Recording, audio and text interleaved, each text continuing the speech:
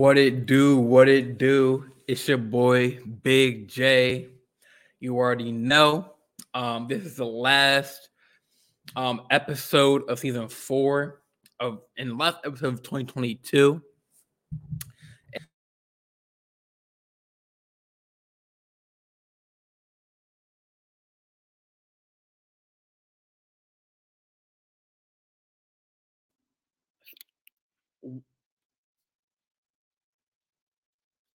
Hold up. Oh, okay. It's been what's going on? What's going? I don't know if y'all heard that. But it's been one hell of a year.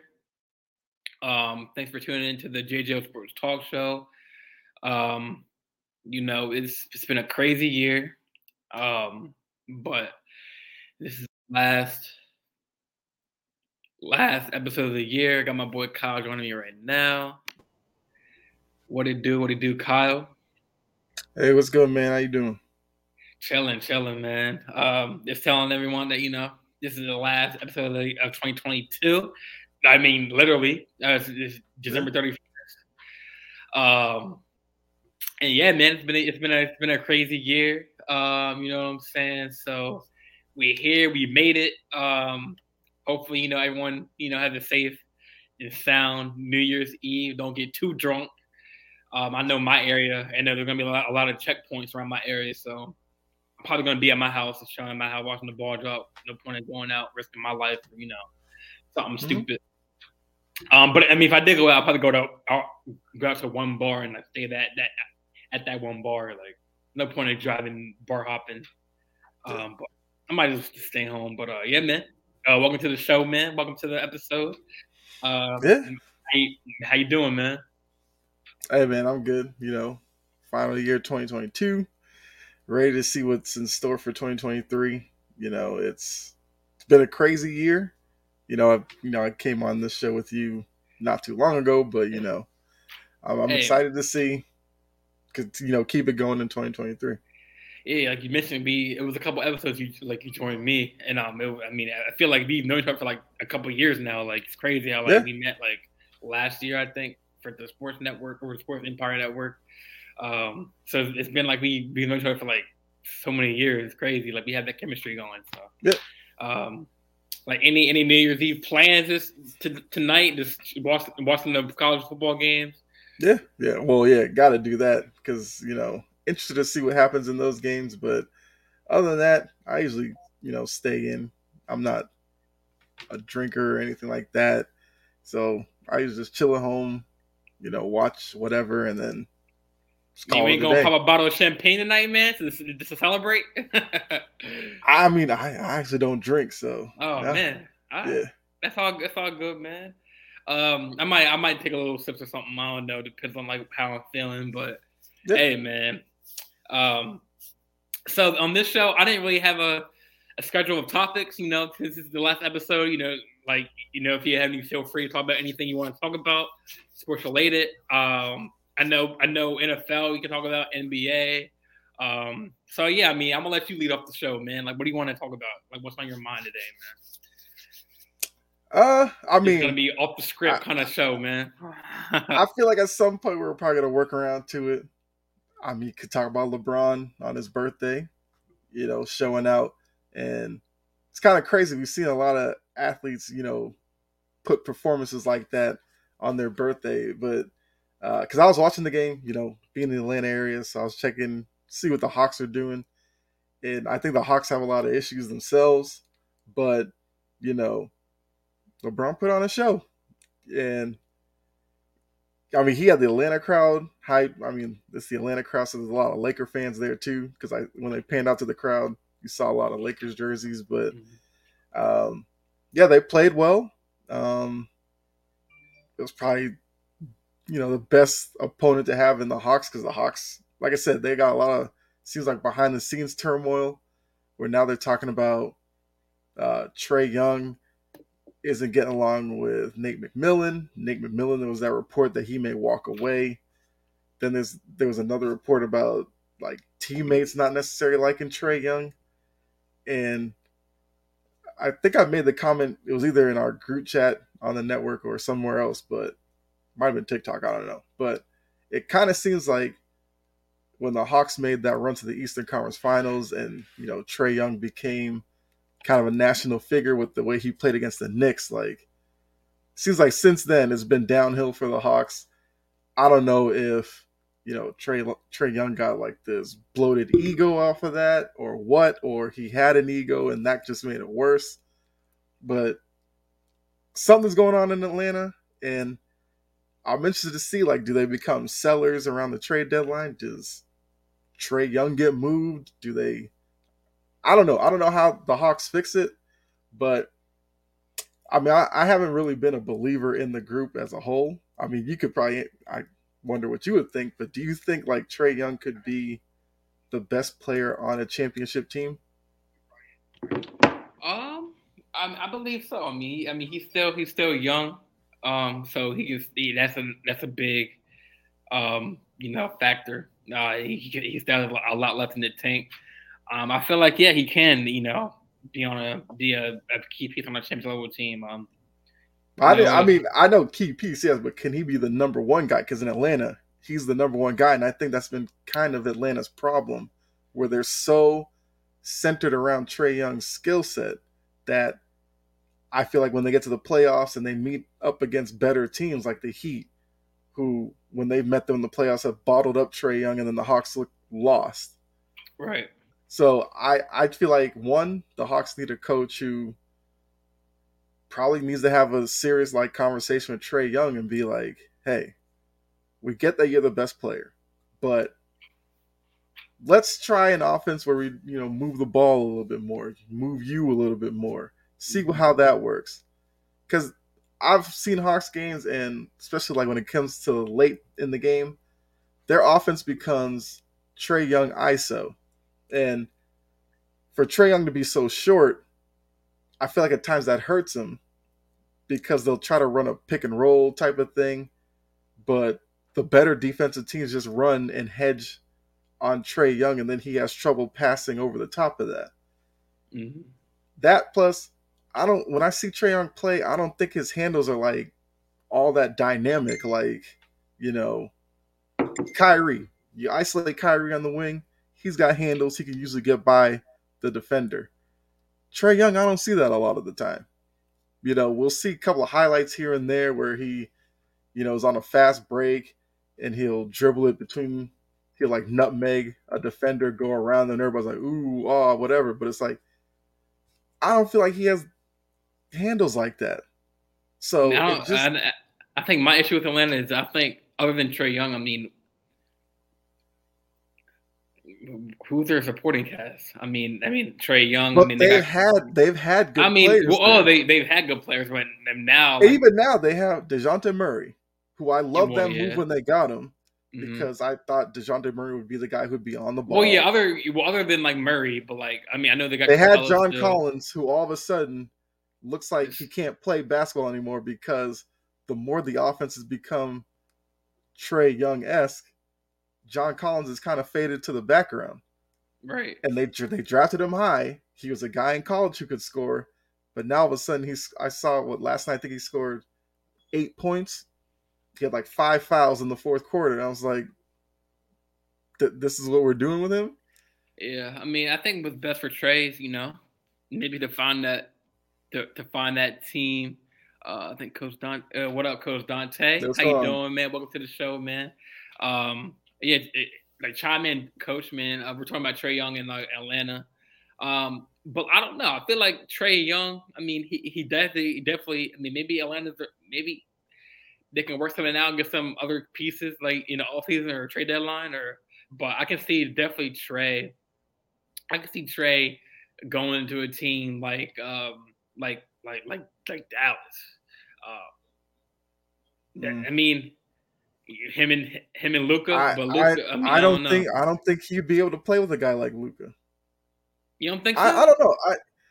I'm starting to get this like idea of Trae Young. I feel like he has a lot of Carmelo Anthony in him, where he cares only about offense to the point where I don't know if he really plays winning basketball. Like defensively, he hasn't gotten any better since he's been in the league. Like he's one of the worst guard defenders in the league, and he doesn't even try half the time. There's other guys who, yeah, it was good. Hey, it was good. Is that Brett again? No idea But what that is. I don't know who that is, but I think last time was Brett, so I'm wondering it's probably him again. But I don't know. It just seems like I said, with that East Conference Finals run, he started getting the State Farm commercials. He started getting all stuff. Everybody's talking about Ice Trae. I mean, you play 2K. As soon as you load up the game, what do you see? I think one of the tabs has Trae Young doing that, and I'm like, okay, this is the cold, some of the Ice Trae cold season 3, or something like that. But it's like he played the Knicks this year.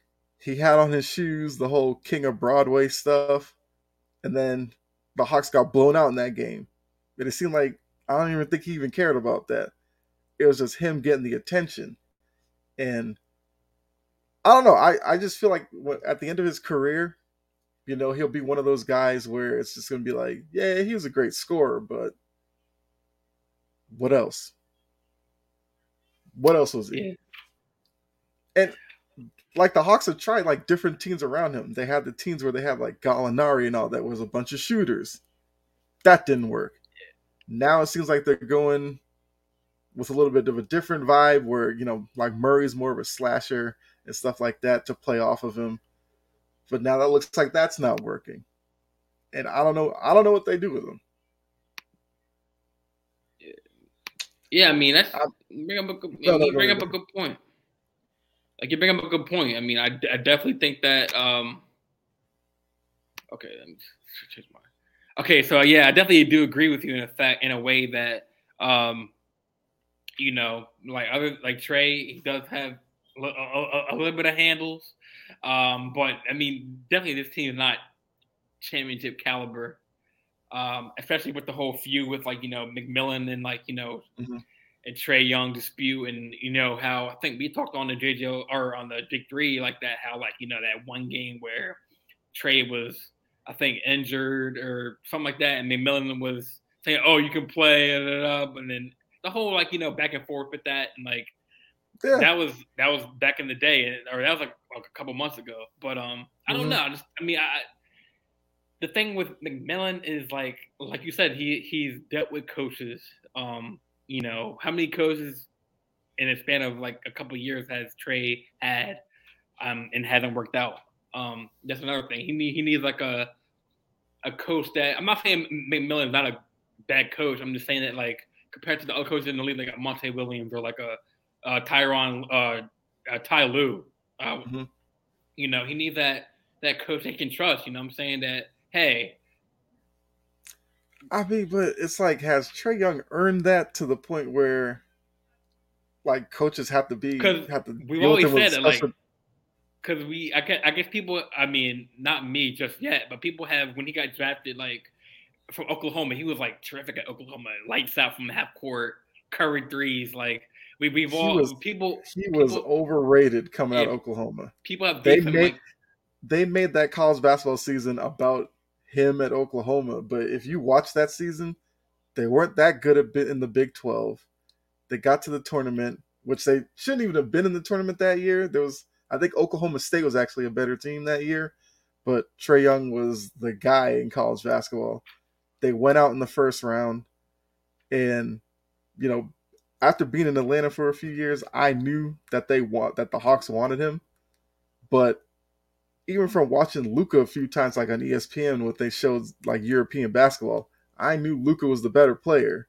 Right. But kind of a trend in Atlanta is they get attached to certain players to the point where they overrate them to the point it's like, what are we doing? They did it with Julio Jones.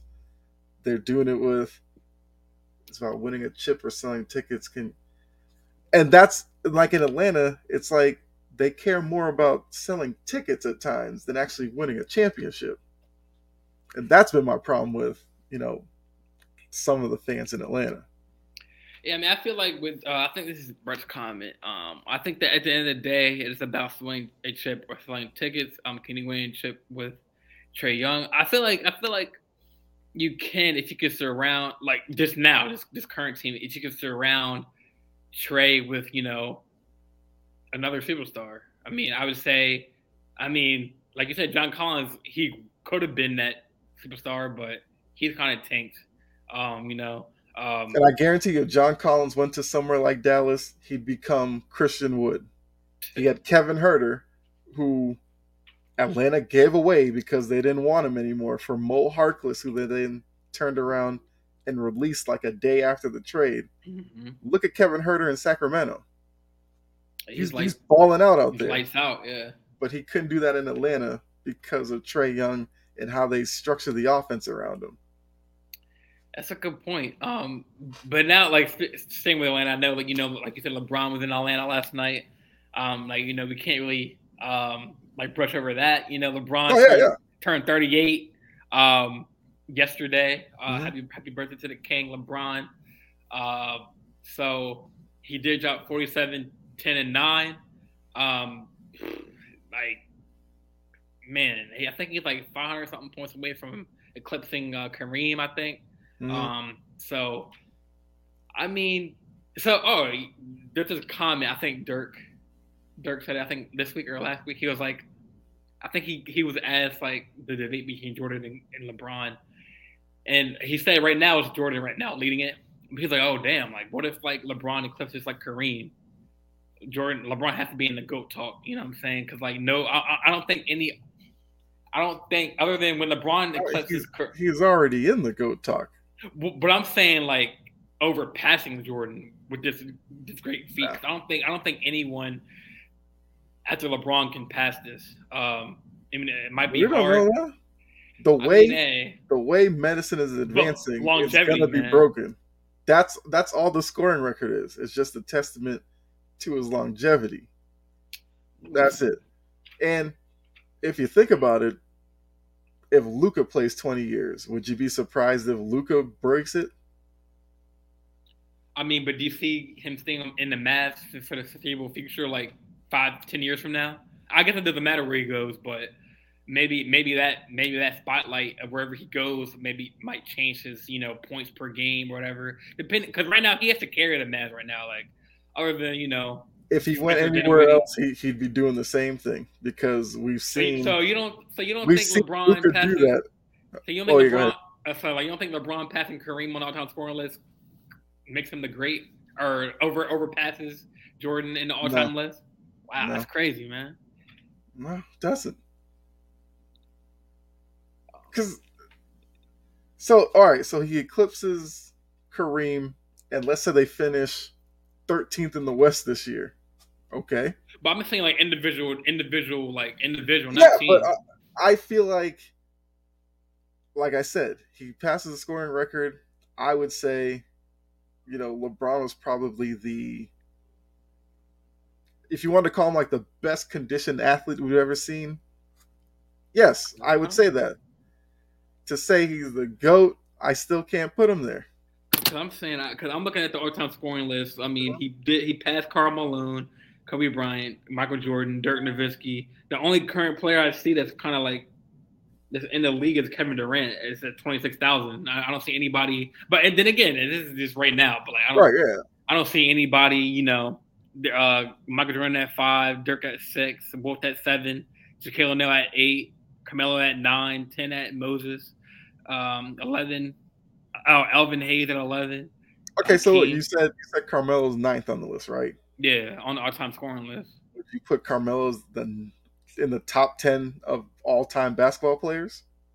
I mean, I guess in his prime, but not right now. Like prime Carmelo, he was, Carmelo could have been, but Carmelo sabotaged himself with some decisions that he made.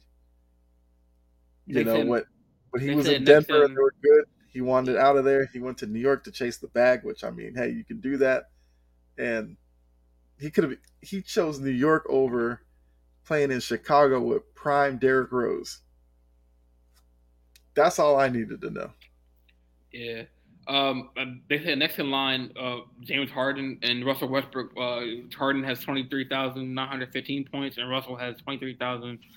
But I mean, I don't see anybody eclipsing LeBron after he. And plus, even with that, I mean, if LeBron stays in the league, he can push it even further. I mean, until he retires. So I mean, I still think that the scoring title will be remembered differently as we move on in years because we know that 80s and 90s it was a more physical brand because you see the conversations today. It's like, oh, what would Michael Jordan do in the league today? Everybody's like, oh, he'd score 50 a game. What would Larry Bird do in the league today? Oh, Larry Bird would drop 45 a game. So LeBron, has been blessed enough that he came around the right time. And I mean, he played towards the tail end of the physical NBA. And then when the NBA got a little bit less physical, because of his physical stature, he was able to really dominate. And that's not to say like LeBron wouldn't have been good in the 80s and 90s. I mean, it'd be an interesting story to see like if LeBron came up with Jordan, how would LeBron's body have dealt with that physicality? Would he have been Shaq? Where Shaq, like, people hacked the mess out of him, but he right. still put up points because he was just that much bigger than people. And I mean, that's one of those, what if questions that I'm sure will be asked for years after LeBron's done. Yeah, like so this is the quote that I read from Dirk. So I guess he was asked about like the debate between Jordan and LeBron. He was like Mm. tremendous. This is something about LeBron. I'm tremendous that he can still play like this in his year 20. The athleticism is incredible. I'm happy for him. I always say that Michael Jordan is the GOAT. If LeBron really passes Kareem Abdul-Jabbar in his scoring record, I'm running out of arguments for Michael. What this guy has done is nothing short of incredible. The longevity, I always say, being called King, King at 15, and how he turned out and what he's done for communities and where he played and changed so many lives.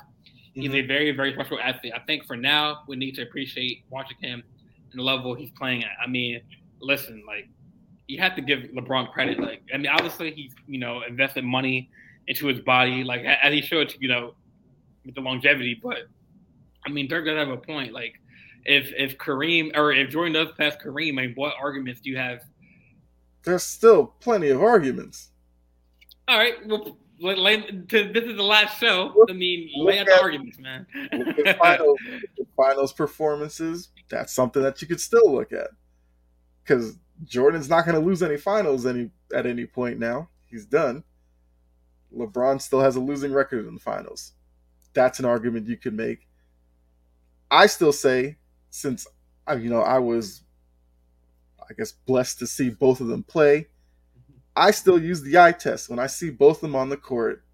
I still say Jordan is better because Jordan was a great scorer and he was an elite defender, like elite on ball defender. Jordan was taking tough, like, defensive assignments night in and night out.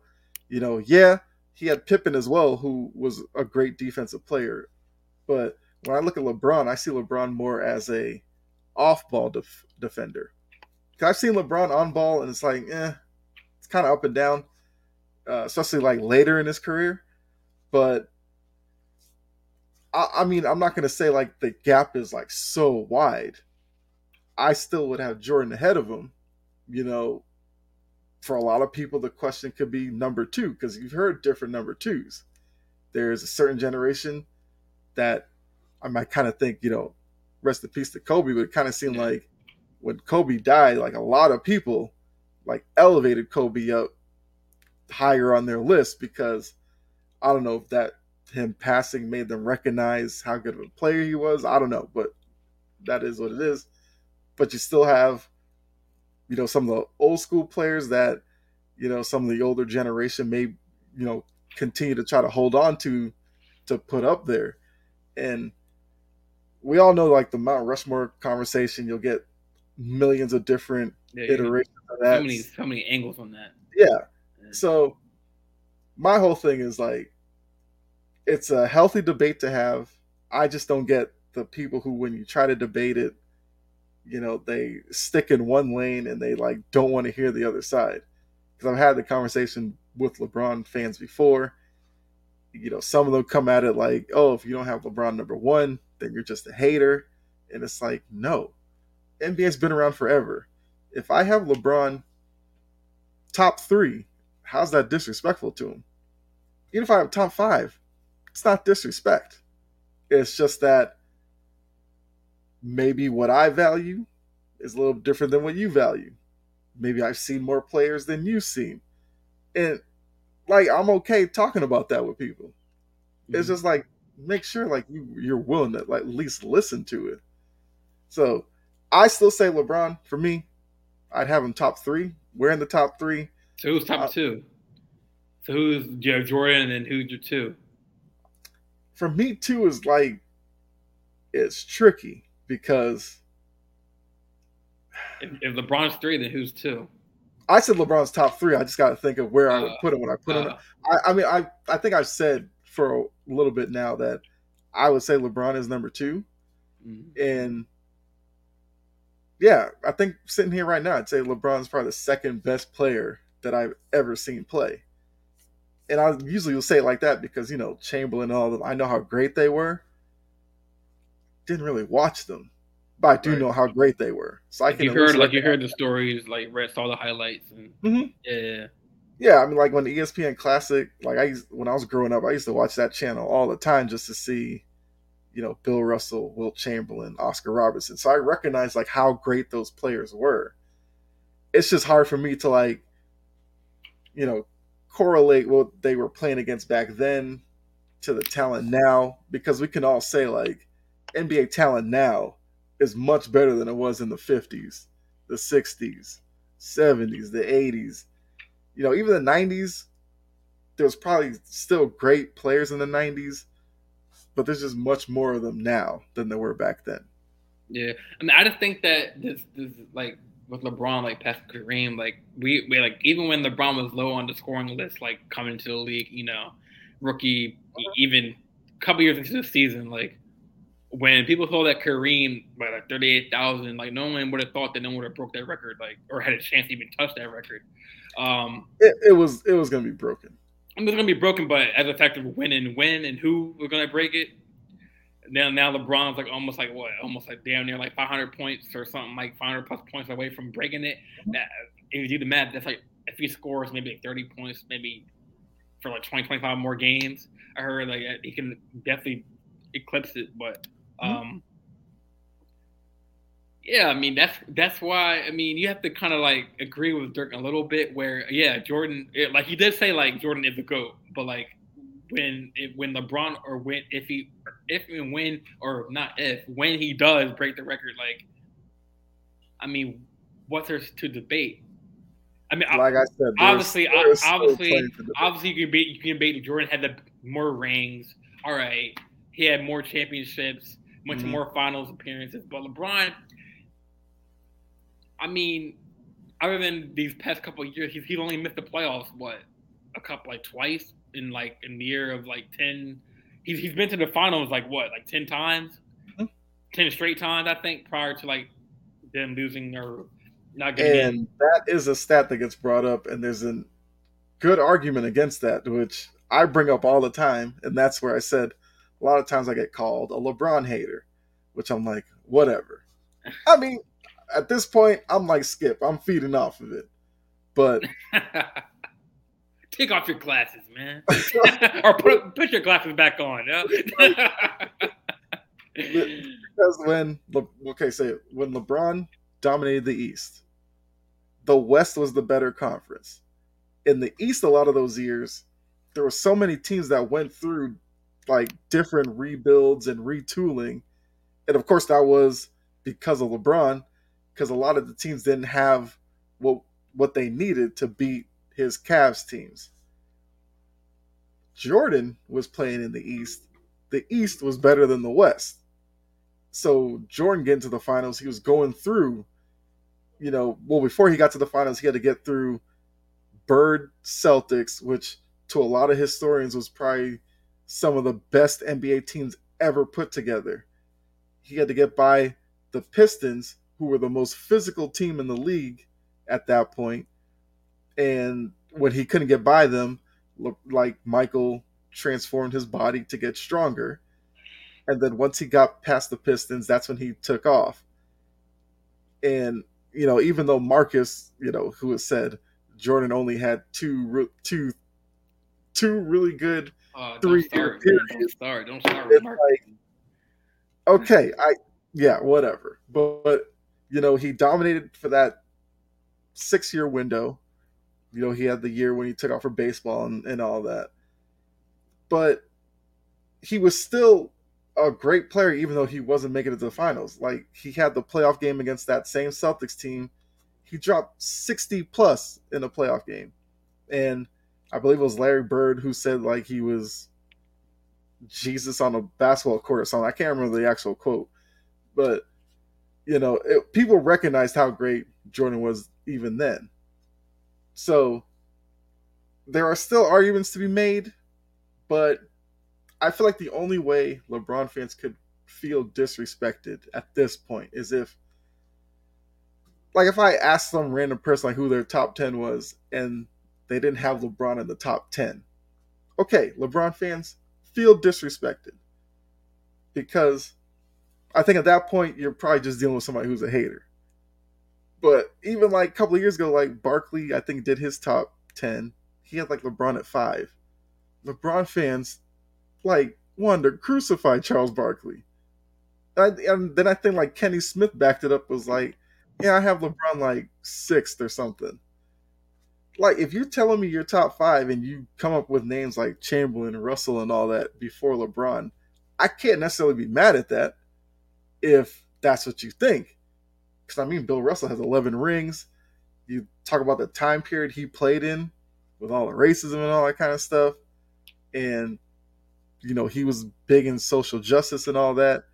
If you want to value that and put him up 2, 3, 4, whatever, I'm not going to argue against that because that's literally what happened. So it's always an interesting conversation. But I say if you have LeBron anywhere in your top 5, I feel like that's utmost respect. Just because you may have a number 1 doesn't mean that person's necessarily a hater. They're just looking at it differently.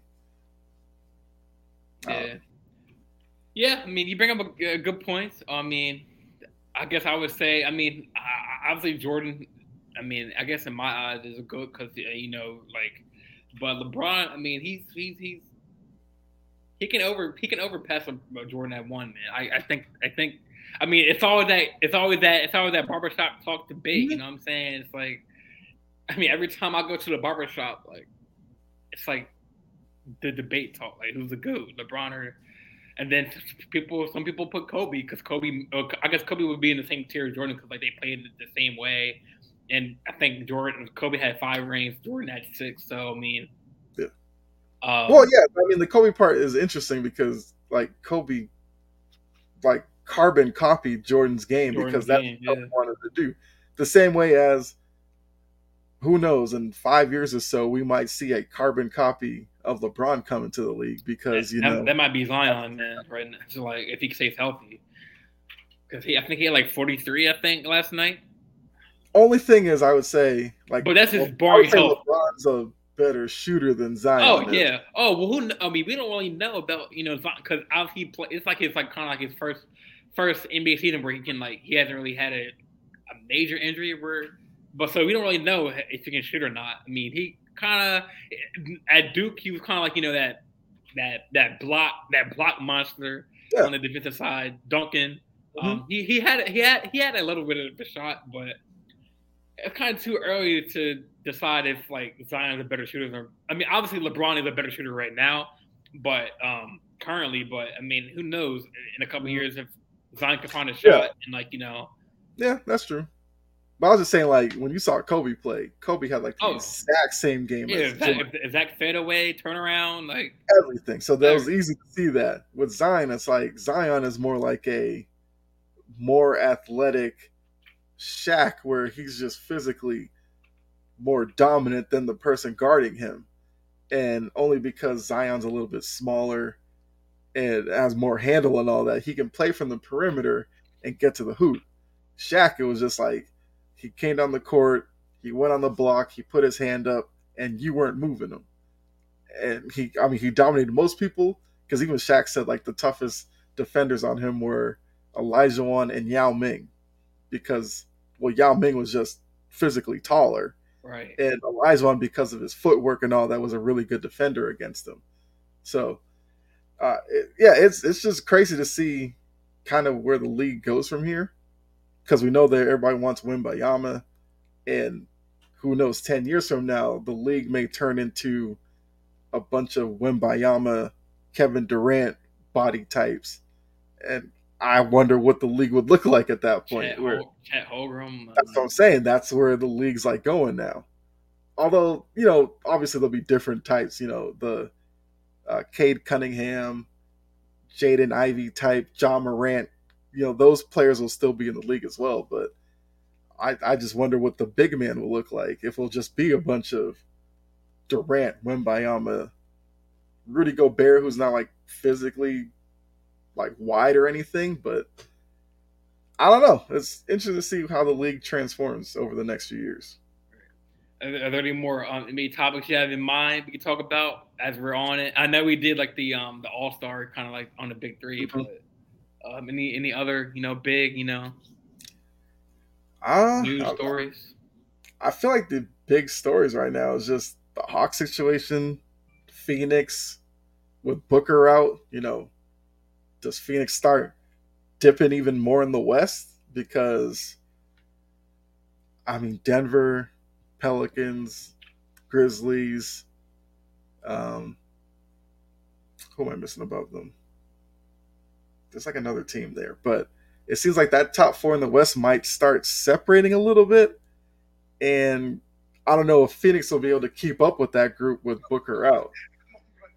And if Phoenix looks behind them, Golden State suddenly is starting to play better. Minnesota's still kind of in that area. Sacramento's still right there.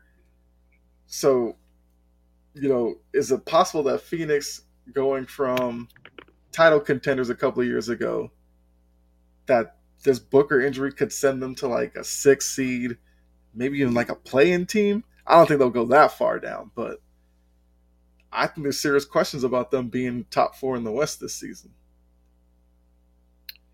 Yeah, the West, we all know that the East are kind of like, you have the Celtics and Nets actually making a run. The Bucks. Oh, yeah, you could talk about the Nets too. The Nets are, they had all those distractions. We're talking about, Kyrie and Ben Simmons and Durant having fused with the team, but now they're kind of clicking on all cylinders. They're right now they are actually third in the East, 23-12, 2.5 games above below the first spot in the East. You got the Sixers right behind them at 5. Or no, at Cleveland behind Nets at 4 with 22 and 14, and then you got Philly. I think there's serious questions with Philly too. Oh yeah, but just looking at the East compared to the West, the West is like still wide open. 23, and the Pelicans are number 1 in that West with number 23-12. Mm-hmm. Denver has the same record at 2. Memphis at 21-13. Even the lower teams like 19-19, Jazz are 19-19 at 500. The Lakers are 8.5 games. We all know Lakers have their issues, but they're still can leap up in the conference, depending on when AD gets back, and it depends on how far. Listen, I'm tired of talking about the Lakers right now because my comments in the chat. Yeah, I know. My thing is about Jimmy Buss and Robert. I'm just worried how they look when AD comes back. How far back are they? Can they kind of tread water while AD's out? And then even when AD comes back, how many games is it going to take for him to get back to the level he was playing at? And yeah, I remember your whole thing about Jeannie Buss and I'm not gonna say that on the air because I'm saying that's kind of like Freddie had his comments, like he had her comments, like let's be honest. Freddie has said some wild things about the Lakers. Oh man, I'm just Douglas, man. He's a real fan. Doug is a legitimate Laker fan that's living in reality, and I love it. But the thing to me is like, I'm just tired of just talking about the Lakers and their moves, like because like Jimmy Butler and Rob Pelinka. I mean, yes, they got AD on the team. I mean, that brought I us a mean, that championship. that I should be appreciate a that. big plus for them. They got AD. AD was a top 5 basketball player at that point. Exactly, and they got us a ring. I mean, I'm happy for that. You know what I'm saying? But like, as far as this team this year, it's just annoying. I mean, like I said in the group chat, like But the you Lakers can't are. put all of that on Pelinka. Pelinka put AD, LeBron, Russ together.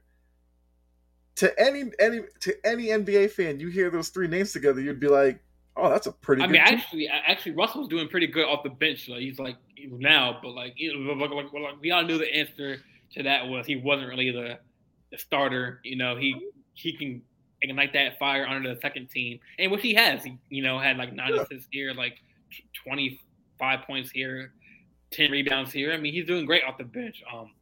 But like we need like I'm tired of Beverly averaging like 0.5 points per game.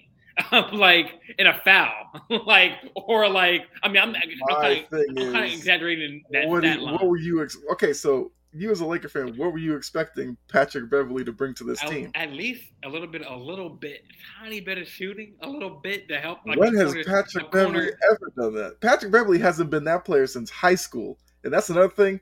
Patrick Beverly fans, chill with that. Talking about Yeah, I'm not really a Patrick. high school, he I used mean, to have I like Pat Bev when he's like when he can get under people's skin. Because that's what he does. He likes to like that works picture better. for championship teams. This Lakers team can't afford that because they're not there. Like if Patrick Beverly was doing that Golden State last year, people would be like, "Yo, Patrick Beverly's pretty good." I mean, Golden State already has that with Draymond Green. If he did that on the Bucks, people would be like, "Yo, Patrick Beverly's kind of good." On this Lakers team that's in 13th, Patrick Beverly's just an annoyance. And I didn't understand that move. For Minnesota, people thought Minnesota was crazy for getting rid of him with all that he brought to them. I I feel like Beverly's antics aren't worth it. And then seeing him on all these podcasts and stuff, it's like, okay, so you just want to be the next Draymond Green, it appears to be. Draymond Green started be blowing up on the podcast scene. Now Patrick Beverly all of a sudden showing up on ESPN talking all of his, cone and all that kind of stuff. So that's all Beverly's in this for, I guess. Become a big star off the court. Fine. But I mean, it's like what could Pelinka and them do with this current roster? The most attractive players on the Lakers right now might be Lonnie Walker, LeBron, and what? If I'm another team and I call the Lakers about AD, I'd be like, hey, you want to give us AD? Sure. Don't expect us to trade any of our top, I don't know, 6, 7 guys in our rotation for him because the minute AD starts playing well, injury.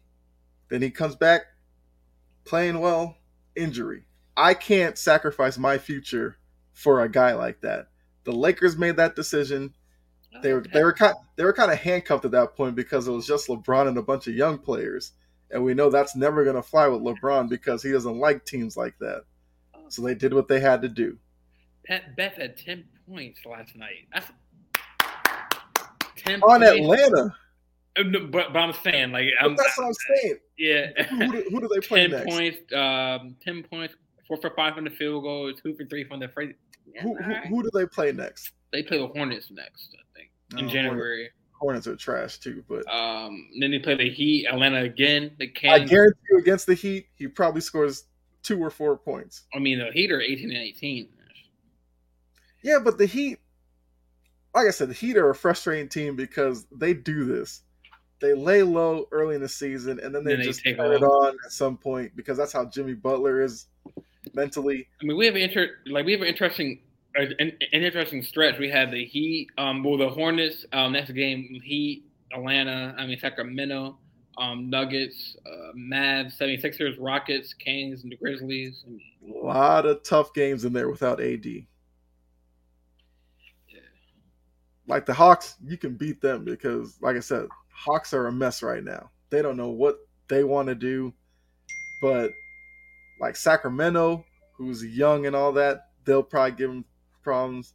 The Heat will give them problems. Although, like I said, the Heat this time of the year, you don't really know what Heat team you're going to get. So, like yeah, with AD out for the month, I think it's like 17 games or so he's going to miss. Can the Lakers go 10-7 in that stretch? We'll have to see. But if they end up going like 5-12 or something, they're just going to be further behind. And then at that point, Laker fans will be like, "Oh, Pelinka and Bus make a move," but it's going to be like, what's the point? If they traded for Miles Turner at that point or whatever, is Miles Turner going to all of a sudden turn their season around and make them a title contender? No. So if I'm Rob Pelinka, I'd look at it and be like, okay, ride this out. Laker fans may send me hate mail or whatever, but they'll get over it.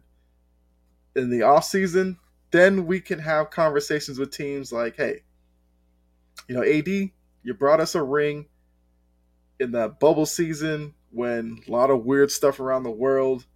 We had the break, you came back, you were healthy, you helped us get a ring. Cool.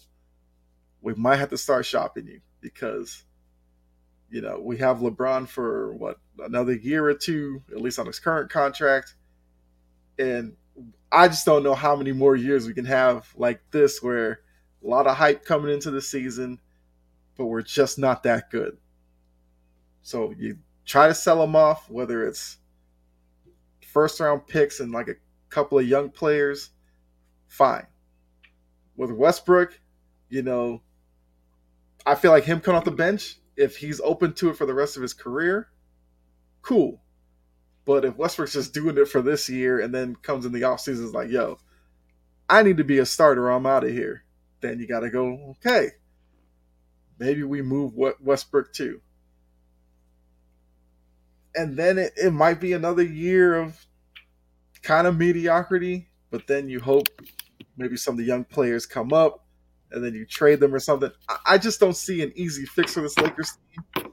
And I think Laker fans are stuck with, we have LeBron right now, so fix it now.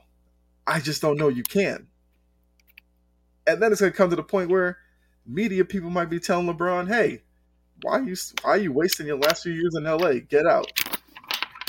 And then for Rob Pelinka, then it's going to be like, crap, we just turned into the Cavs, where LeBron came in, got them the ring, and then when LeBron left, Cleveland was stuck with a bunch of aging players. And what else? Yeah, I mean, you bring up good points. I mean, the question, I don't know what we give for. I mean, obviously, all we need is really some like perimeter shooters, like 3-and-D type players. How do you find that? Because, like I said, the Buddy Hield thing might be off the table because the Pacers are pretty good right now. And I don't see why they would get rid of Buddy Hield when they could possibly be top 5 in the East.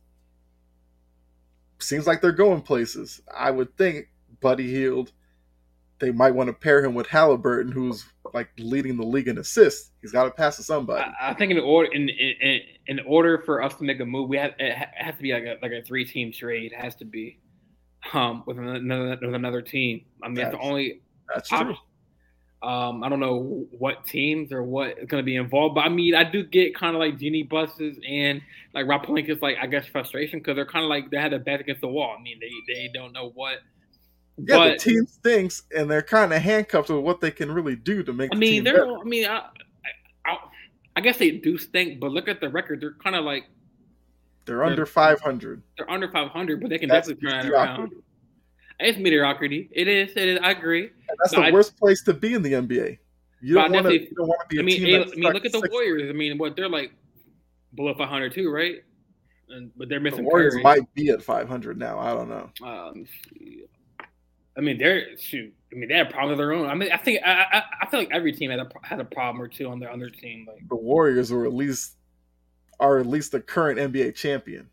So they just came off of a long season. Oh, yeah, they're 19-18, but still they're 9. And we're like, yeah, but with them, they're coming off a long season, so it was natural they're going to start slow this year because they're not the youngest team either.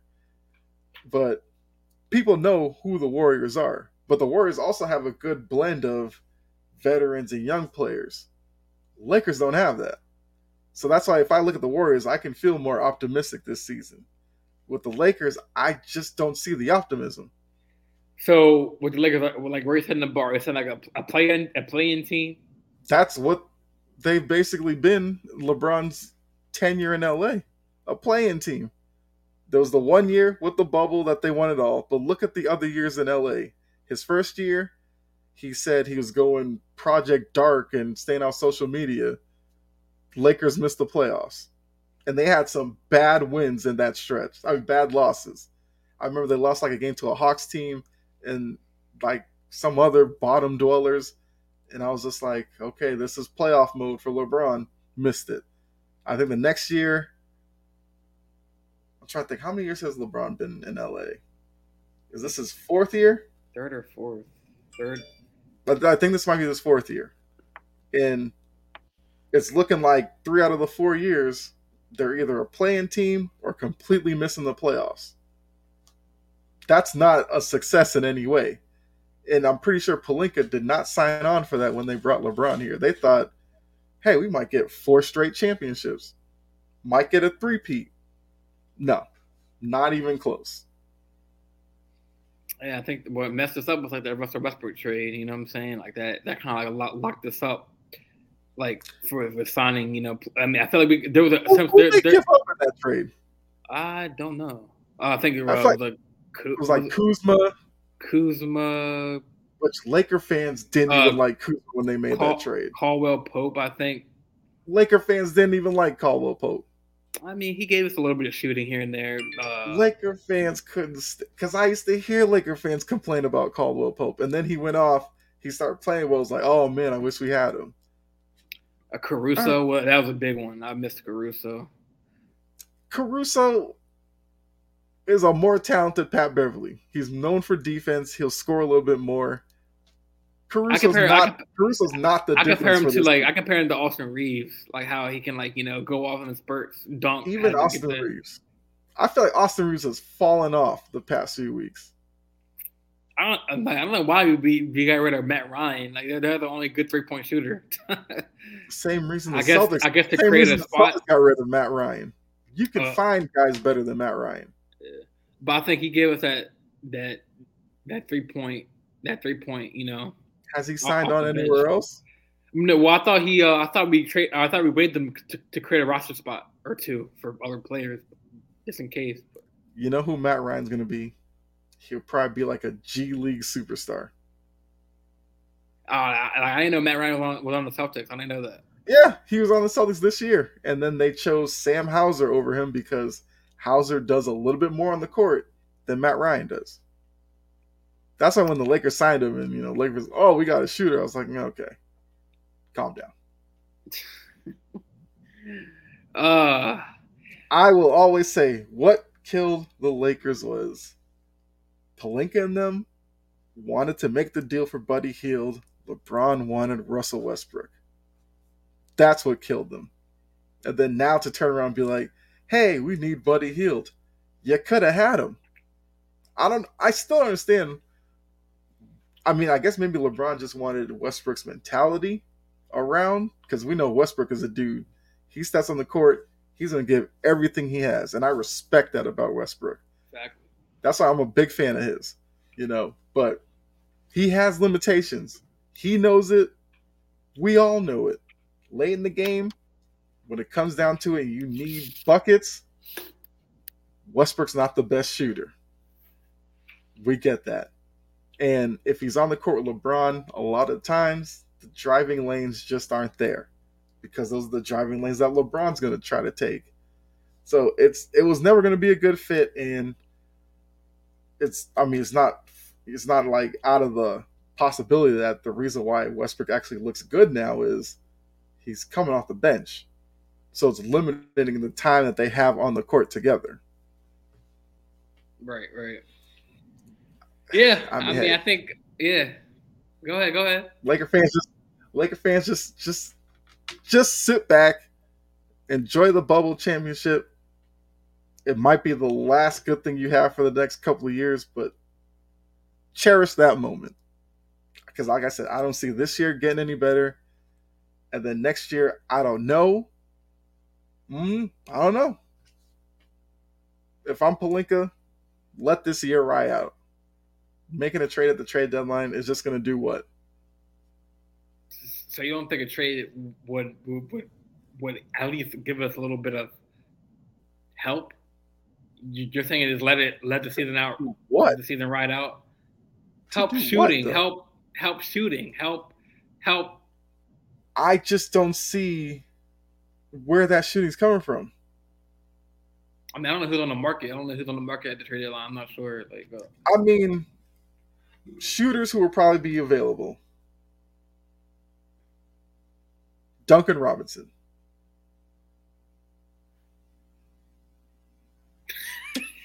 I mean, I'm trying to think. It's going to be tough. I mean, the Lakers got to hope the Pacers kind of fall into the play-in area, and then maybe Buddy Hield becomes available. But if I'm Indiana, what from the Lakers would I want for Buddy Hield?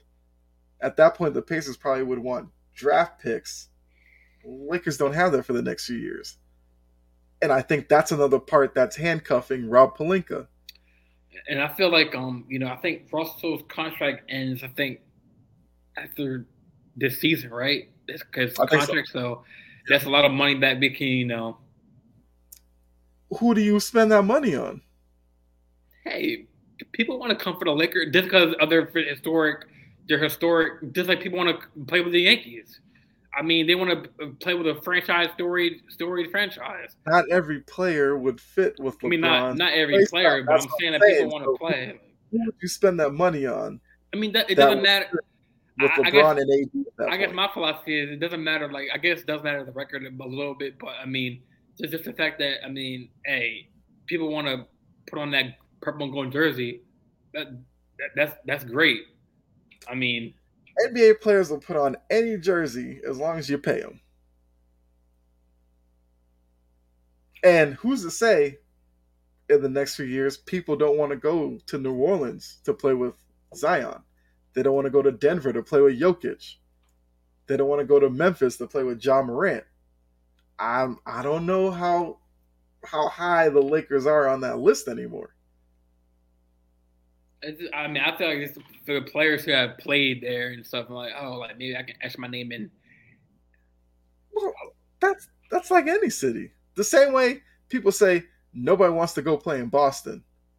Al Horford signed there, and Al Horford loves the city. KG got traded there, and KG said he wished he'd been there his whole career.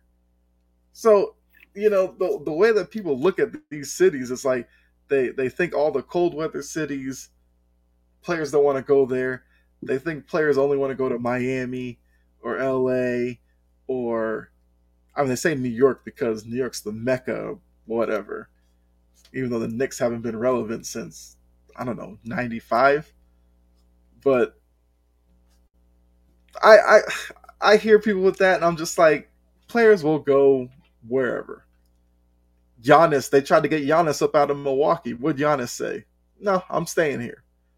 I remember Stephen A. Smith was pushing hard for Giannis to go to Miami. Pushing it every day on TV. Yo, if I'm Giannis, I'm getting up out of there. I'm going to Miami. Giannis was like, I'm good. And that's what I respect about Giannis too. Giannis, I mean, Milwaukee wouldn't be the current Milwaukee team without Giannis, man. Giannis is they need Giannis. But to the NBA, like to NBA Twitter and stuff, Giannis shouldn't be in a city like Milwaukee. They don't think he could be marketed in Milwaukee. Giannis is one of the biggest stars in the world, and he's in Milwaukee. Giannis doesn't need a stage like New York or LA to be a star. He's already one. Yeah, I mean, he's obviously a global athlete. So yeah, he definitely, the way he plays, and the way he's meant to that Milwaukee team. Like he can actually pull players to play Milwaukee. You know what I'm saying? Like so, Yeah, that's what I'm like. but It's different. It's not the '90s anymore. The '90s where it's like, if you wanted to be a star, you had to be in New York or LA because that's where all the marketing money was. This social media age, you could be a star in name the city. You could be a star in it.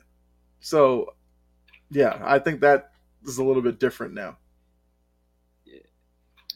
I guess we can switch over to the NFL, and then last week we can touch on the college football games to end the show.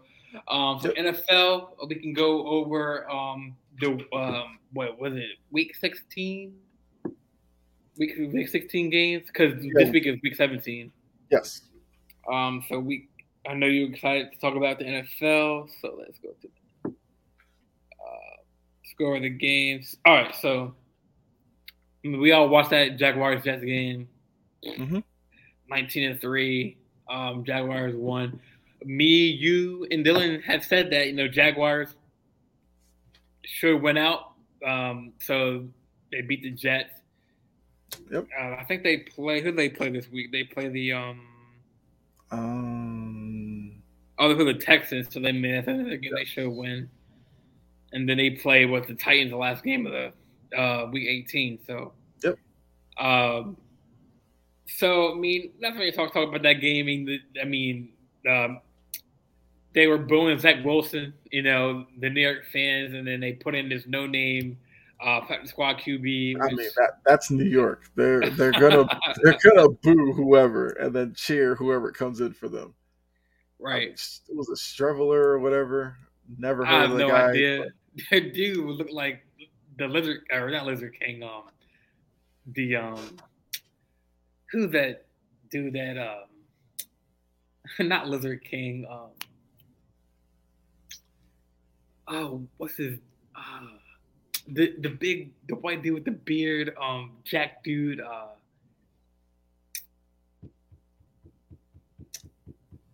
I can't think of. I don't know. What's his name? No, it's not Lizard King. It's I have no idea. Oh, you're talking about the fitness dude. Yeah, but he got caught. Because he was using steroids. Whatever. Like the comparison, like that's who I thought he looked like. Yeah. But I mean, that game was just. I mean, there's some times when Jets they could have tied the game. It was 3-10, I think, and there were some chances where the Jets were in scoring position, but they never could get into the end zone. I mean, they had to kick a field goal. I know it was a game. It was a messy day of raining, but I mean the Jags played better. Because they had the better quarterback. I mean, that's there was times where they were like, "Oh, how come they did that with Mike White out? How come they didn't put in Joe Flacco? Maybe the better arm for that game. Maybe in a sense. I mean, that's the only option with Mike White out. Mm-hmm. That probably tells you something that they brought in Streveler instead of Joe Flacco. Yeah.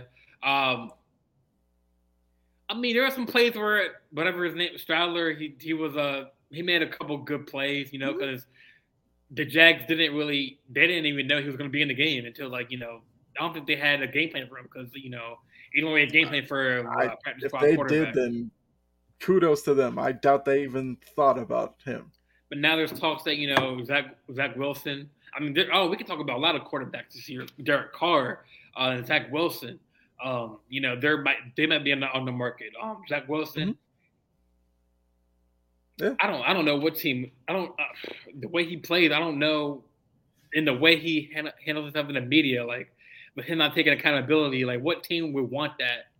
I mean, you just put him in a market that's not New York. I mean, so what team would you want him to go to? In the offseason, what team would be? Patriots. That's no, he wouldn't. He wouldn't last with Belichick. Could he go to the Rams? Sean McVay you know, may want that. Could he go? Thinking of teams that need a quarterback. I mean, the Falcons will probably get one, but I mean, they just drafted Ritter last year, so they'll probably go with a veteran to help him out. I mean, they have Mariota, so that's probably not it. Carolina, you got Sam Darnold. I mean, Carolina just went through that with Baker Mayfield as a guy who kind of came in with a personality. I don't know if they'd want to do that 2 years in a row with Zach Wilson. It might be tough for Zach Wilson to find a job. I don't know. He's got to do a lot of soul searching because he could end up out of the league. He could end up as one of those dudes who gets drafted like Johnny XFL in a couple of years, and you'll be like, "Oh yeah, Zach Wilson, I remember that dude." He might end up like that, like a Johnny Manziel, like had one good season, and then boom. Well, I mean, Manziel had his off the field issues. Oh yeah, I'm saying as far as it's like quarter. Yeah, like that. Coming with a lot of hype and a lot of hype, you know. I don't know if Zach Wilson even had a hype. I mean, from BYU, it was ridiculous. They said he was Patrick Mahomes-esque at BYU, which was a lie. But all they saw was he scrambled around a lot and he liked to throw the ball deep. So they said Patrick Mahomes. And then once that was said, everybody knew he was going to shoot up the draft board. I mean, he shot up all the way to what, number 2? But he's definitely not a number 2 type talent. But hey, the Jets made that move, and you know, hopefully they're man enough to move off of that. And Zach Wilson just signed a deal with. Oh man, I don't know why. But I mean, that's kind of the jokes that are going to come from Zach Wilson's story now. And at this point, only he can fix that. In the offseason, he's going to have to prove to the Jets, to the NFL, that, you know, he's mature enough to be the quarterback. And he's willing to take accountability. Because if he doesn't do that this offseason, he'll be a guy who's going to sit out there weeks on end in the offseason. He's going to be one of those who's going to have to hope for some quarterback to get injured somewhere for him to get a chance. Yeah. The market is looking kind of slim for it's shrinking by the day for him, yeah. I think Mike White's back, so he's probably going to be starting against the Seahawks in week 18 or week 17, so he might start the rest of the way, to be honest. Seahawks lose to the Chiefs. The Falcons lose to the Ravens 17-9. Commanders, 49ers. 49ers beat Commanders. Bills beat the Bears. Saints beat the Browns. Vikings beat the Giants on a game-winning field goal. Bengals beat your Patriots 22-18, which I thought the Patriots were going to come back and beat them, but to help us out. But I don't know. I mean, what is the deal with your quarterback tripping people, sitting down and tripping people? Like, what is that? He did that against the Raiders and he did that against the Browns. Like, what is that? What is his deal with that? I don't know. He just popped his ass on the turf and just freaking just chips people. Like, I don't know. I mean, quarterbacks do weird things. I can't explain it. I'm also not going to do the whole Ryan Clark thing where he acted like it was the wildest thing he's ever seen. Like, calm down, buddy. Like, I get it. It doesn't look good, but yeah, because like, I mean, to Ryan Clark, you would have thought he pulled an Antonio Brown, which, I mean, Antonio Brown jumped up and kicked a kicker in the face. Like, that's way worse. Yeah, that's true. It wasn't even necessary. Yeah, well, it wasn't. He's on TV talking about, oh, Mac Jones is dirty. He's Grayson Allen of the NFL. Have you seen what Grayson Allen's done on the court? He's done way worse than Mac Jones. Yeah, but I mean, it's just weird. I don't know. It is weird. I don't know what. I mean, he tried to tackle who was it against the Raiders? I mean, he's got put to the Well, I mean ground. that was Chandler Jones, who's like 6'8". I I don't know mean, what he. what I was thought he Mac might Jones have gonna got. do? I don't Yeah, I know, think man. that's what it was. Mac Jones was kind of getting out of the way and hoping he could like grab his Like foot and trip it him. reminded me of that in the All-Star game a couple years ago. Oh, I know they do a lot of funny games and never. I think it was like was it Giannis or LeBron coming for a full court dunk and Curry just like laying out on the ground like Mhm. to get out the way. It kind of reminded me of that. Like Yeah. But I mean, what would Mac Jones really do to Chandler Jones? Chandler Jones should run over him. So if I'm Mac, my best bet would be get low, maybe grab his foot, and hopefully trip him. Because if he does that, at least he saves the game. So, I mean, I don't know what people were expecting him to do. Figured the Lions, Panthers. Panthers beat the Lions 37-23. Texans beat the Titans 19-14. That Eagles Cowboys game was something else. 40-34 Cowboys. And then 13-10 Steelers against the Raiders. And then on Sunday that was the Saturday games. And then on Sunday Christmas, the Packers beat the Dolphins. The Rams destroyed the Broncos. Tua with his third concussion of the year. Yeah. Oh, that sucks for him. And then 19-16, the Cardinals. Buccaneers beat the Cardinals in overtime. So the playoff picture standings, the conference and the Bills are leading 12-3. Actually, the Steelers or the Chiefs are tied, both at 800 with 12-3 records. Bengals are trying to get that top spot. But they play the Bills. They play the Bills in this week 17 on the last game of Monday Night Football. If they win that, they own the tiebreaker against the Bills and the Chiefs. Yes, this is Brett. Yeah, that gave it away. Go Pack, go! Hopefully we can beat the Vikings tomorrow. It's going to be a tough though. Yeah, I mean it's going to be a tough one because Jair Alexander was talking crap to Justin Jefferson. What do you think about that? You think that I mean, that's what cornerbacks do. Cornerbacks and wide receivers are they talk the most on any football team. So, is it expected? Yeah. Was it dumb? Definitely. Because Jefferson torched your team the first time you met. You want to come out and say it was a fluke. So if that was a fluke, Justin Jefferson wouldn't be on the verge of eclipsing 2,000 yards.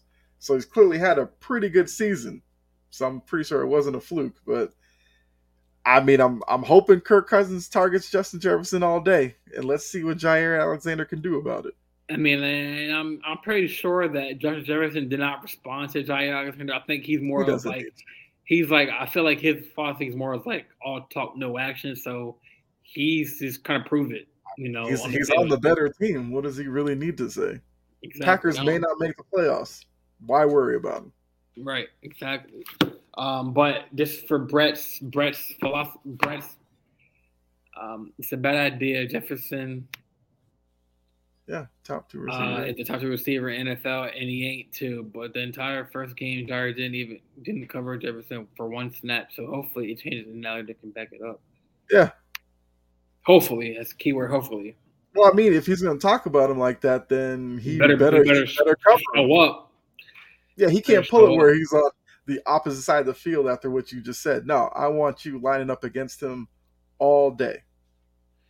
Yeah, that's gonna be I'm not sure that's gonna be a national televised game. I'm not sure. I don't know what time block is that? Because I want to see that. If it's in the 4:00 block, then I guarantee that's probably going to be the game that's on for most of the country. Definitely it's 4:25. Yeah, that's the game everybody's going to see. Yeah. So any more reactions from week 17 than that you have? 320. Well, Brett said 325, but 425. Yeah, it's 425 for us in the East. I mean, it's shaping up for an interesting end of the season between, I guess, Bengals, Ravens, Jaguars, Titans, the whole NFC 7 seed. Who's going to get it between, I guess, the Packers, Seahawks, Commanders? The Giants look like they're going to make the playoffs after everything that they've gone through this year. Um, I mean, the AFC, basically 1 through 6, kind of locked up at this point. But between the 7 seed with the, I guess, Jets, Patriots, Dolphins, who gets that? I mean, the whole Derek Carr situation with the Raiders is crazy. And if he ends up leaving, which I'm assuming at this point he can't go back, what do they do with him? Because, the Jets, I'm sure, would love to have a Derek Carr over Zach Wilson and Mike White. There's obviously going to be the rumors about the Patriots because, if Josh McDaniels needs a quarterback, he has a history with Mac Jones, as he does with Jarrett Stidham, which is probably why, Stidham's starting. But Stidham's the backup. I don't even know if they have a third quarterback there. Would the Raiders go get Mac Jones, who's better than Jarrett Stidham? And if that happens, does Derek Carr then just go to New England? Because I believe Belichick has a lot of respect for Derek Carr. So yeah, there's a lot of different ways that these last 2 weeks. I mean, it's just gonna be wild for the NFL. Yeah. I mean, I know my team beat the Falcons. 19-7. So, I mean, that clinched us a playoff berth. With that win. Mm-hmm. That's why I was kind of relying on the Patriots to beat the Bengals because I mean they were close to it. They it was right. I mean, I forgot what happened at the end. I think some crazy. Stevenson fumbled. Yeah, he fumbled on like the 2-yard line. No, it was like the 7. I think he was fighting for extra yards, and Bengals corner came in, punched out of his hand. Yeah, that's how it seems Right. like the last few games of the Patriots have ended crazy. They probably get caught, or they make a trade with the Packers for either Rodgers or Jordan Love. Would be my best guess. Love has shown some really good flashes, so I think sometimes someone will offer him a decent offer. Yeah. I didn't see that. I mean, if I'm Jordan Love, at this point, I'd be like, I gotta go somewhere else. If Rodgers comes back for another year with the Packers, that'd be what, year 4 of Jordan Love just sitting around. I mean, that's a lot. That's a lot to ask of a young quarterback that you drafted in the first round to then sit for a 4th year behind a guy. So if I'm Love, I'd want to get out unless they move Rodgers. I mean, there's gonna be some interesting moves in the quarterback class. Derek Carr, Tom Brady, he might. I heard he might go back to the Patriots. I heard he might go to the Raiders. They talked about Patriots. They talked the Niners because that's where his team growing up was, the Niners. The Raiders because of Josh McDaniels. You'll hear his name thrown all over the place. Yeah, you got Matt Stafford with his injury.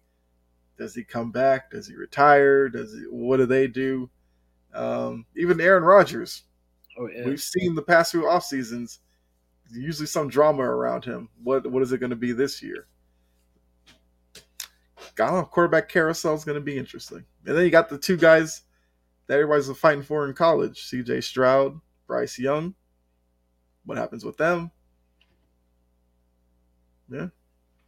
Yeah, like you said, it's going to be an interesting offseason with quarterbacks. Derek Carr, Tom Brady, Aaron Rodgers. What do they do with Trey Lance when he comes back? Is he going to start? Is Jimmy G going to start? Is he going to go somewhere else?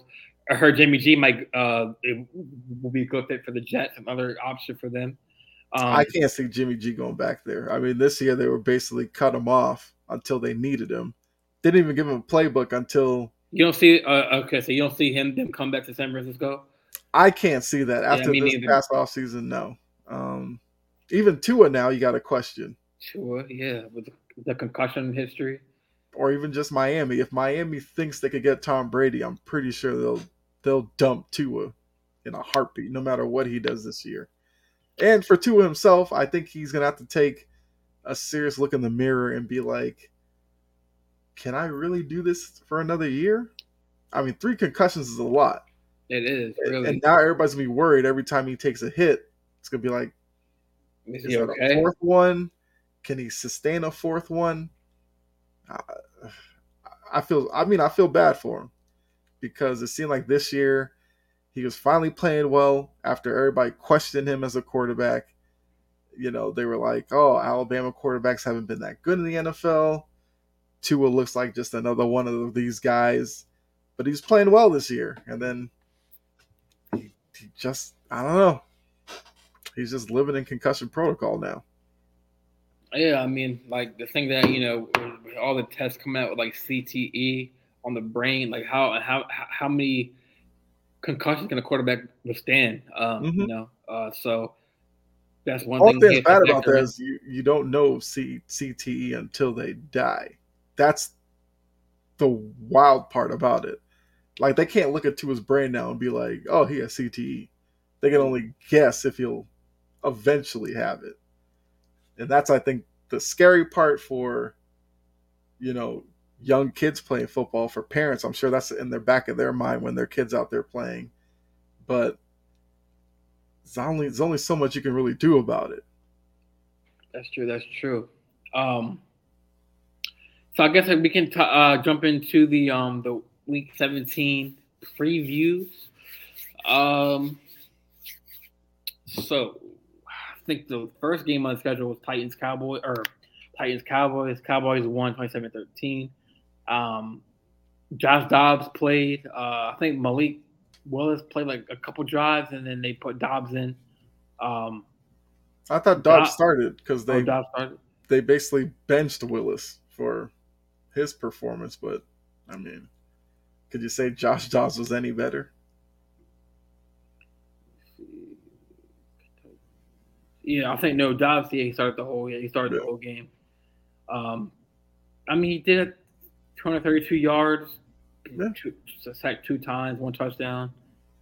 They still Um, struggle to score, but I yeah, mean the Cowboys defense is pretty good. So I mean I guess Dobbs kind of has to be your starter the rest of the way. yeah. And so then we have the 1 o'clock game, first 1 o'clock game on ESPN. The Broncos Chiefs. It's a division game. KC's 12.5 point favorite in that game, so as they should be. I mean, the Broncos got destroyed against the Rams. I messed up, and then in my fantasy, I didn't put Cam Akers in. I mean, He put out like 34 can't points. really blame you for that because Cam Akers hasn't really done He's much. been like up and down. So I was like, why would I start him? And then all of a sudden he went off he had like 34, Yeah, 37. but as we see now with them firing Hackett, the team just quit on Hackett. So Right. San Francisco with Raiders. Raiders or San Francisco a 9.5 point favorite. Um, Brock Purdy keeps winning. yeah, I think they retired his jersey for Mr. Irrelevant. He didn't retire. They didn't retire him, but he retired the jersey for being Mr. Relevant, and then him winning like 3 straight games as a starter. Mm-hmm. Um, It proves there's several ways to win games in the NFL. oh yeah, of course. Because everybody's talking about, oh, get the flashy mobile quarterback. Well, if your team's not built that way, it doesn't really matter. The game they got flexed. And my team, Ravens Steelers, 8-20. Division game. Baltimore is a 2 point favorite on their home. I think it was. I think last week or the Big Three, they were like. I think it was like a 4.5 point favorite. I think, but I think tell you something. Pickett's playing, so that should tell you something. But they're still prepared to win. 10-5, 7-8, and the Ravens. There are some storylines. I mean, if the Ravens do win, it does make them closer to getting the divisional spot. And also, if they win, it'll be the first time if they win, the Steelers lose. I think the Steelers are out of the playoffs, but it'll also be Mike Tomlin's first losing season. Yep. Tomlin has had a winning record. I'm assuming he had a 500 record last year? Because I'm assuming if this is his first year probably being a losing season. Because I don't think they're in the playoffs last year. I think they finished 500 last 500. year. So yeah, this will be their first.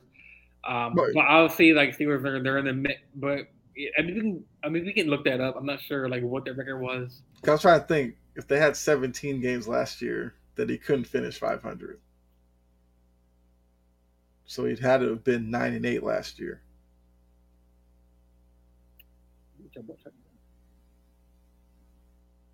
But yeah, but as I'm looking it up, you can But I think recently there was a year where it was in jeopardy and he ended up finished 8-8. It's a crazy record to have with an NFL that's full of free agency and all that kind of stuff. With the Ravens, being one of the better teams in that division for past few years, the Bengals coming up.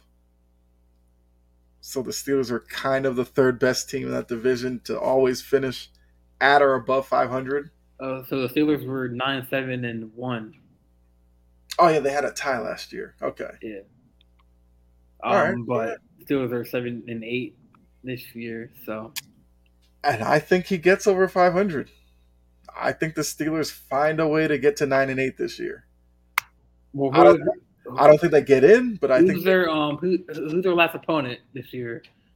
They play. I think it's the Browns. I think it's kind of like division. Yeah, last week's division game, so it has to be the Browns next week. Yeah, it has to be the Browns. Yeah, I think you're right. Yeah, I know you're right. And I see them beating the Browns. Steelers, yeah, they're like we always said, there are no times yet. They're on TBD, to be determined. Yeah. They're gonna make sure that they schedule next week they can put all the quality games that mean something at the right time for people to watch it.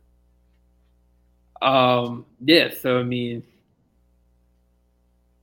so they're at the Cardinals. Another sucky game. 4-11. The Cardinals at 5-10 Falcons. Atlanta's supposed to be 5.5 point favorites. Chicago and Lions. And that's only because Colt McCoy can't play for the Cardinals. And they're starting, is it David Blau? Who last time he played a game, he played with the Lions. Chicago Lions. Detroit is actually a 6-point favorite in that game. Then your team plays with Miami. It's gonna be a good one. 7-8. New England's supposed to be 2.5 point favorites. Going up against Teddy Two Gloves. Oh yeah, because Two is out. Yep. I mean, I like Bridgewater. I do. Yeah, he gives that unique, that Russian, quarterback you can throw the ball to. Mm-hmm. Obviously, you have the pieces with Waddle and Hill. So I mean, and he's also a guy who's dealt with concussion issues in his career too. Yeah, so that's another big storyline. Colts, Giants. The Giants are a 5.5 point favorite. Eagles 5.5 point favorite against the Saints. Panthers, Buccaneers. Tampa. For the division. If Carolina wins their last 2 games, they win that division. Ain't that something? Hey, Steve Wilkes. Everybody said he was trash when he was the Cardinals coach that one year. He's done pretty good in Carolina. He dealt with 3 quarterbacks: P.J. Walker, Sam Darnold, Baker Mayfield. None of them have been pretty good. Found ways to stay in the division. Traded Christian McCaffrey. Found a way to stay in the race. They traded Robbie Anderson. Found a way to stay in the race. So, yes, the Bucs are worse than most people thought, but I mean, hey, that's the hand they were dealt, and they're still in it. Right. So we are hitting the almost an hour and a half minute mark, but let's quickly go over game of the week for game of the week, lock of the week, upset of the week. Let's quickly go over it though. So I guess since the Ravens got flexed to Sunday night, what's your prediction on that? On that game? I've let it be known. I think the Steelers win that game. I If Kenny Pickett finishes that game, they win because Tyler Huntley starting. Well, Snoop Huntley, I guess all of a sudden he's Snoop Huntley, but the Ravens they're going to give you 13 to 16 points. That's kind of their cap right now, and I think Pickett in the offense, especially the way George Pickens has come on lately, I could see them getting 20 points off the Ravens and winning that game like 2016. It'd be fitting for the AFC North. That's the way that, especially Steelers, Ravens over the years, the games are always like 2016, 2017, 23-20, something like that. But I feel like with Tomlin and that record being in jeopardy, the whole Franco Harris aspect of it, where the Steelers are, real emotional about that. I mean, of course, a lot of the players, Franco Harris is just a whatever, but I think Tomlin and Franco Harris had a great friendship or something like that. So I think he'll have that team ready to go. The fact that they're still somewhat in the playoff race works in his favor as well, because I think the players will be looking at it like, hey, the Dolphins are reeling. The Patriots have been off this year. The Jets have their own issues. Why can't we sneak in to that 7th seed? And I think they'll play their best game against the Ravens. And it's whether or not the Ravens offense can do enough, or the Ravens defense, picks off Pickett or, sacks him a few times to kill drives and forces them to kick field goals instead of getting touchdowns, then that would kind of balance it out more for the Ravens. But if the Steelers get to like 20, 21 points, I think they win this game.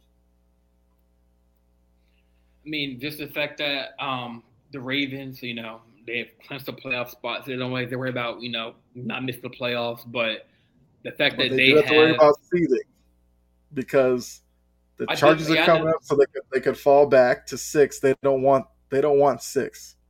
They'd rather stay at 5, face the AFC South winner, and then get that as your first game. You fall to 6, you might see the Bengals again. You might see the Chiefs. You might see the Bills, and I don't think the Ravens want that opening round. If they win the division, at least you get that game at home, and you're going against, I don't know, maybe the Dolphins or like I was saying, like I was saying that, like, I mean, the fact that the Steelers, they're hungry, they want to get in the playoffs, and they want to win for Franco Harris, and but the fact that the Ravens have have already clinched the spot in the playoffs. They want to clinch that division. So obviously, if they win out, obviously the last game being the Bengals, because things could happen. Bengals could, we'll get into. Bengals could lose to the Bills. I mean, I think the line is still very, very close for that game. I think it's Buffalo is a half-point favorite. So I think it was a 1-point favorite. Big Three podcast on Tuesday, so it's been flip-flop. But I think Bills been 2-point favorites, and then it flip-flopped to 1.5, and then was 1. So that game's in Buffalo, right? It is. So it's gonna be tough. That's telling you something right there too. Yeah, you said that they get points off the bat, right? For being home. You get 3 points for being at home. If the line is down to half a point, that basically means that they played neutral site. Vegas thinks the Bengals beat the Bills. And with it being at home, they're looking at Bengals could steal that game. And I think they can. I think they can as well. But I guess we'll talk about that in a minute or so. But I mean the Ravens need to take care of their own business. That's what I'm saying. We control our own destiny as far as division. So they don't care what happens with Bengals and Bills. They need to win against the Steelers. So technically, if we beat the Steelers and then the Bengals beat the Bills, I mean, we're still fighting for the division. Down but next week, yes. Say if we lose and then the Bengals still lose, we're still fighting for the division, right? Yes. So either way, it's like a win-win, lose-lose. So, but obviously we will want to, sweep the Steelers for the season series. I know 16-14, I think the final score was, when Pickett did play and then he went down and then Trubisky threw it away. threw it away. But I mean, I see with the way our defense is playing. I mean, Pickett. I mean, obviously he's a rookie this year, so we haven't really seen what he can do like in the playoffs or anything with that. But the fact that he's still a rookie QB against his talented defense, like, I mean, obviously we're not the Raiders defense. I mean, we're not. I mean, we're like top two in like defense. I think top two defensive teams in the league. So that proves our defense is still hanging with the best of the best. Obviously, it was I've always reiterated that the signing of Roquan Smith or proves the teams that they played against were. Yeah, but I mean, if I think about it, other than early in the season, they played a lot of teams that like Carolinas and stuff like that, where their offense isn't all that good. So yeah, you have a point. Pickett might be the best quarterback that they've seen in some weeks. I see Pickett throwing a couple picks this game because of the fact that I don't see Pickett having a clean game against us. I think Calais Campbell's coming back. I think he's questionable to return, or he's on that list. I know Peters and Lamar are definitely out. Listed out for this game. Huntley's coming in, the quarterback. Oh, Peters is out. Okay. Yeah, I think he's healthy, but I think he's just like Lamar. They're waiting, and I think there was a report that I think it was from an official verified like Ravens insider, like their analyst, and she was saying how like the reported timetable for Lamar's PCL strain was like 1 to 3 weeks. And that's not. She said that wasn't correct. She said that the timetable for a PCL strain is 1 to 6 weeks. So Lamar's in that they said he's done rehab. He hasn't missed any practice time with the rehabbing. He's on. So basically, she was saying how like he's on track as a player should be if he got that injury. Like he's on that right timetable. So people say, "Oh, why isn't Lamar back?" I mean, he's on that 1 to 6, which does make sense. I believe that kind of like that timetable too, that 1 to 3. But I mean, it's been 3-4 weeks now, so 5 weeks. Yeah, because you normally don't hear a timetable of 1 to 6 weeks. Yeah, it's usually like 1 to 3. Then it usually goes to like 4 to 6. I've never heard of 1 to 6 week. Or maybe 4 to 6. Maybe I got 4 to 6. Well, if that's the case, that whoever came out and said 1 to 3. Yeah, I don't know. What was the reason for that? I kind of believe that. Kind of like I was like, but then again, I was like, well, he's not coming back in 1 to 3 weeks, so it has to be 4 to 6. So he's on the right track of coming back. I'm assuming if all comes good to us, if we beat the Steelers, I'm assuming Lamar will play against the Bengals. Maybe at certain selective counts or snaps, drives to get him in game rhythm. Have him ready for the playoffs? Might depend on. So let's say the Ravens lose to the Steelers. Bengals win. Bengals have the division. Let's say the Chargers lose and the Ravens are stuck at the 5th seed no matter what. Do the Ravens play Lamar against the Bengals then? Or do they just say, hey, we'll get you ready for the playoff game against Jacksonville, instead of putting them out there against the Bengals in a game that doesn't mean anything to either team? Well, I mean, at that point, I guess it wouldn't mean something to the Bengals because they might still have a shot at the 1 seed. But for the Ravens, all intents and purposes, it doesn't mean a thing to them. Then, yeah, maybe they don't play Lamar again and just wait for the playoff game.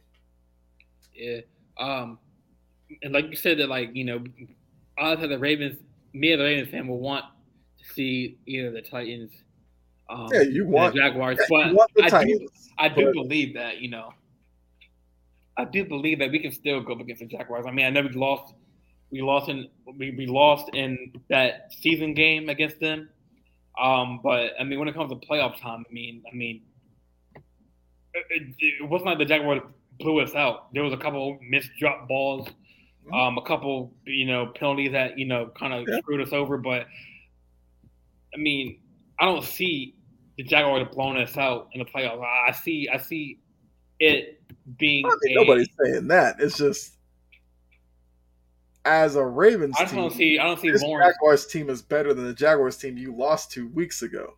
That's one. Two, between the Jaguars and the Jaguars are a better team, better offense. So that's going to put more pressure on the Ravens. So I just said, like, they want to stick at 5 because you want at least the AFC South champion. And between the AFC South teams, you'd want the Titans over Jacksonville. Because you go against the Titans, all you really have to game plan for is Derrick Henry, and who didn't play against the Cowboys. But that's what you base your defense off of. And if Josh Dobbs or Malik Willis, whoever starts that playoff game, if they all of a sudden want to air the ball out, you'll deal with it in game. But against Jacksonville, Trevor Lawrence and that offense kind of clicking right now. But you also have a running back in Etienne who, if you don't pay attention to him, he could break off a couple of long runs. So it's easier to game plan for Tennessee. And if you move out of 5, you don't want to have to sit there and deal with Kansas City Right, or right. Cincinnati for a third time, because that's always tough, or even Buffalo. But even out of those 3, maybe you take your chance with Buffalo, only because I think a lot of people look at Buffalo as a front runner. So if the Ravens could go against the Buffalo Like underdog. You're like an underdog. Well, yeah, you go against Buffalo, you slow the game down. We were, I mean, if you think about it, the Buffalo Bills didn't blow us up. We kind of blew them out, then they came back. So imagine if, like, we had that league. Imagine if we hold that league in the lead.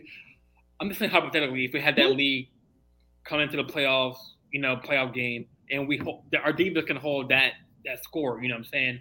Hey, we can be an upset. I mean, Ravens have always, even in that 2013 like playoff run. I mean, we were the underdog. I mean, there were some other teams that were. I mean, other than our defense, like Ray Lewis, Ed Reed, but like our offense, like with Joe Flacco, you know what I'm saying? There was like the 49ers. They were worried about with Colin Kaepernick in the playoffs. Like we were still the underdog in that Super Bowl. Like even though it was the 2 Harbaugh brothers, you know what I'm saying? Like finding it out.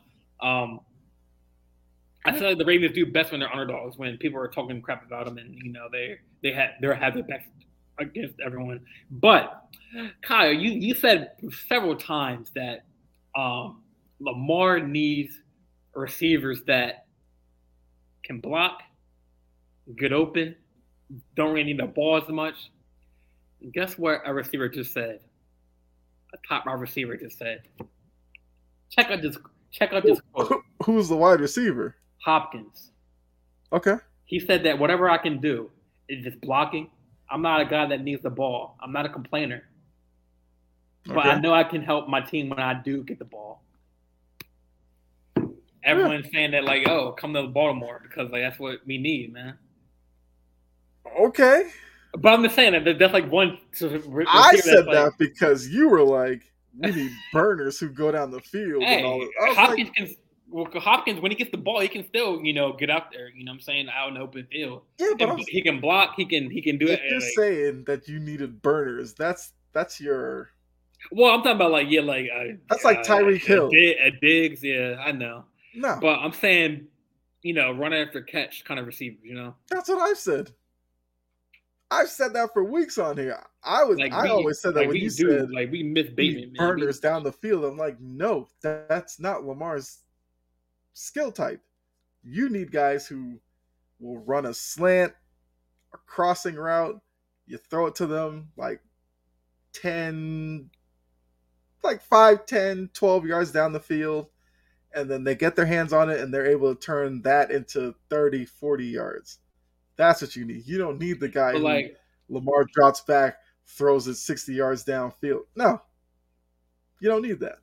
So seeing that, Hopkins, Cooper Kupp, guys like that. Cooper Kupp is another one who he catches a lot of passes over the middle, makes a couple of moves. That's the type of wide receiver. I'm not saying Cooper Kupp would come to the Ravens, but you think that's a receiver that we would definitely need, like a Cooper Kupp. That's not a target.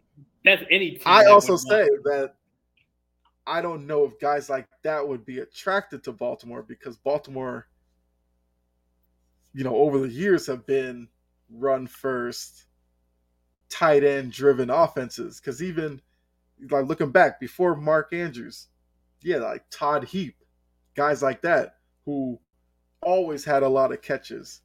So I don't know if every wide receiver would, especially if there's other teams involved. Like, I don't know, just name like Green Bay. Green Bay needs wide receivers because Green Bay always needs wide receivers. It seems like if DeAndre Hopkins was out there and he could play Green Bay with Aaron Rodgers or Baltimore with Lamar Jackson, I don't know if Baltimore wins that fight. If the money is equal and all that, I'd see Hopkins probably going to Green Bay. But that doesn't mean, Baltimore can't, put out feelers for wide receivers. Sure. They just have to get the right guy, the right kind of guys. And you could look at that kind of in the division. Look at Pittsburgh. Who's Pittsburgh's probably best known wide receiver? Hines Ward. What did Hines Ward do? Hines Ward would block, knock people over. But when you needed a key catch, you threw it to Hines Ward. He'd get you a first down, get you a few yards, keep drives going. I think that's kind of how Baltimore is building themselves up to be. And that's why I've also said with the whole talk about Lamar's contract, I don't know what number the Ravens put on that as opposed to the number Lamar wants to hear. And that's why I kind of want to see how that goes in the offseason. But yeah, I'm not one to say Lamar can't win as a quarterback. I'm not one of those who's like, oh, Lamar should become a wide receiver, become a running back. No, it's just that you have to be very careful how you build the team around Lamar. Defensively, I feel like they're good. I still say secondary, you can throw on them, but collectively as a defense, I feel like they know what they're doing there. And then offensively, you would load up, make sure your offensive line's good, make sure you have a couple of running backs because they run a lot of RPO. So you got to give some type of different aspect between your running backs. And that's kind of the way that they're building the team. So I can't say that, Baltimore's failed Lamar or Greg Roman's failed Lamar. I can't say that. Because for this part, up to this point in his career, he's won an MVP. You can say he's had a pretty good career so far. It's just that now, I'm sure for him, he wants a Super Bowl title. He's got the MVP, now get a ring.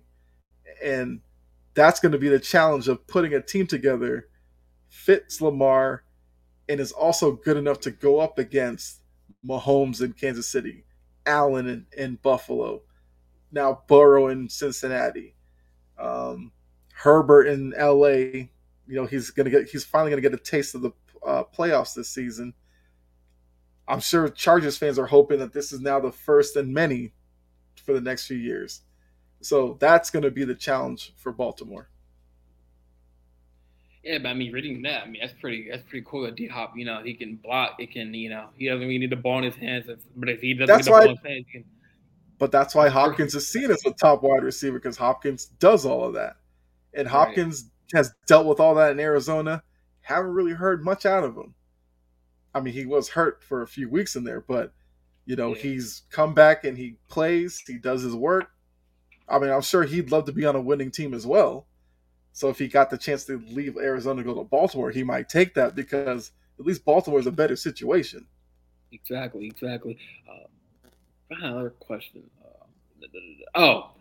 Another statement is, if Mark Andrews can somehow get hot, that's another problem on the offensive side, because Andrews has been kind of quiet these past couple games. Hasn't really got targets and no touchdowns. But if he can pick it up, find a rhythm, he's still like a top tight end in the league. But that's gonna be key for Lamar. Lamar is always gonna need a top tight end.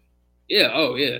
And then he got Leakley behind him, likely, or he's young rookie that's showing promise. And they still got Boyle, but it's kind of like he's like a blocking tight end, not really a catching tight end for us. But just imagine when Lamar comes back and he's been resting his injury and rehabbing, and imagine when he comes back and with the running game clicking on all cylinders, with Dobbins, that's going to be key as well. running Baltimore Gus in the Edwards, playoffs can't find themselves down 14, 17 points because then running. Yeah, that's going to force Baltimore to change what they want to do. Whoever they go exactly. up against, if they keep it within us like 3, 6 points, or even have a lead, and they're kind of bleeding the clock out, that's how the Ravens are going to win games.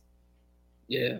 Um, just like I just can't. I mean, I imagine like Lamar, Dobbins, and Gus, and you know, that's just like a three-headed monster when it comes to running, and um, especially with I still don't trust the Chiefs like rushing defense. They really haven't known to stop the run, but Yeah, obviously, well, like in the for passing Kansas game, City, it's like, hey, we'll give up 40 because our offense could probably score 43. That's how Kansas City is going to look at it. To Kansas City, if their defense holds some team to like 17, they're expecting to blow them out.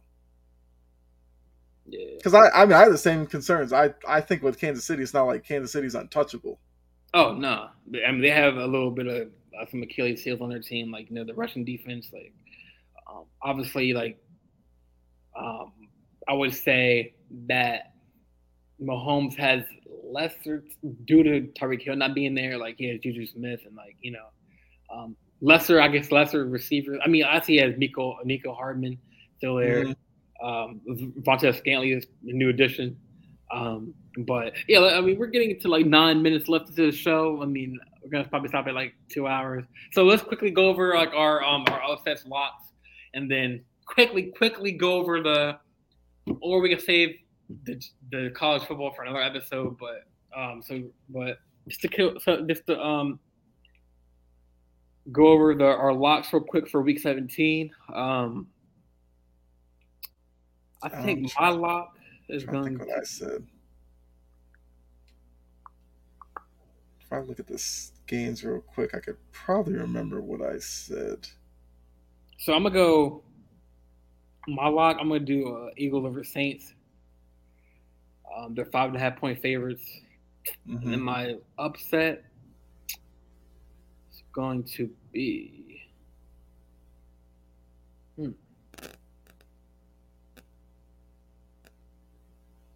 I think my upset was like Seahawks over the Jets, but like the more I go back and forth on that one, Yeah, I kind of think that because I you're, remember Dylan. you're gonna get Dylan pissed, man.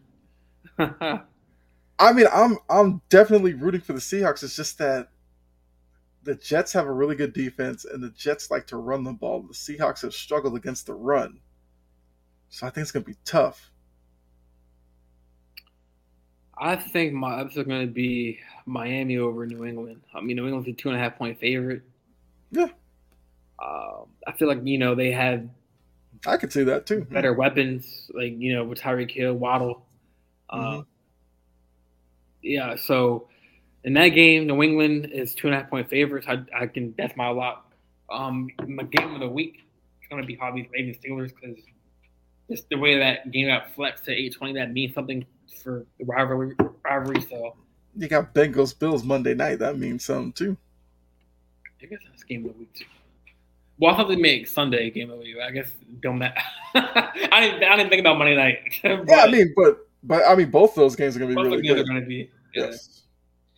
So locks upsets, Kyle. Like, what's anything changed from Tuesday night? I mean, my lock. I honestly can't remember what my lock was on Tuesday. I remember the Seahawks Jets was my upset, but I guess a lock I would say probably like a Chiefs Broncos. I mean, their only hope would be the defense to kind of slow down the Chiefs, kind of like what they did a couple of weeks ago, because that game was much closer than people thought it was going to be, and Russell Wilson actually looked good in that game until he had a concussion and had to leave. So if the Broncos can repeat that, could they steal this one? Maybe first game without Nathaniel Hackett. Maybe the team plays up for the interim coach. But I'd still take the Chiefs in that one. 12.5 points is a little bit scary. If I were a betting man, that's kind of scary number there. But upset. Well, I guess technically I've been talking about it all show. I got to go Steelers over the Ravens. I said this. I think the Steelers win. That is an upset. Yeah. And to sit here and try to look at all the games, I just go with that one because the quickest one I could come up with. But yeah, I'll go with that one. Like I said, Pickett. If he plays the whole game, I think they will have every opportunity to win that game. It'll probably come down to a last drive, whether it's Steelers with the ball needing to get a go-ahead score, or Huntley and the Ravens having the ball late, needing a score to win it. I think it comes down to a game like that. It's gonna be a close one. So I guess to end this show, we're gonna talk about the different bowls. I know we got currently the All-Star Sugar Bowl, Alabama, Kansas State's playing. Good old Bama. Yeah. Yes. I mean, it will be all right, Alabama. Jeez. Next, 2024 expansion's coming around. What about 2023? I mean, expansion should be here for 2023, but 2023 they should. I mean, looking at the SEC, yes, Georgia's going to be there. Obviously, Alabama's going to be there. Mm-hmm.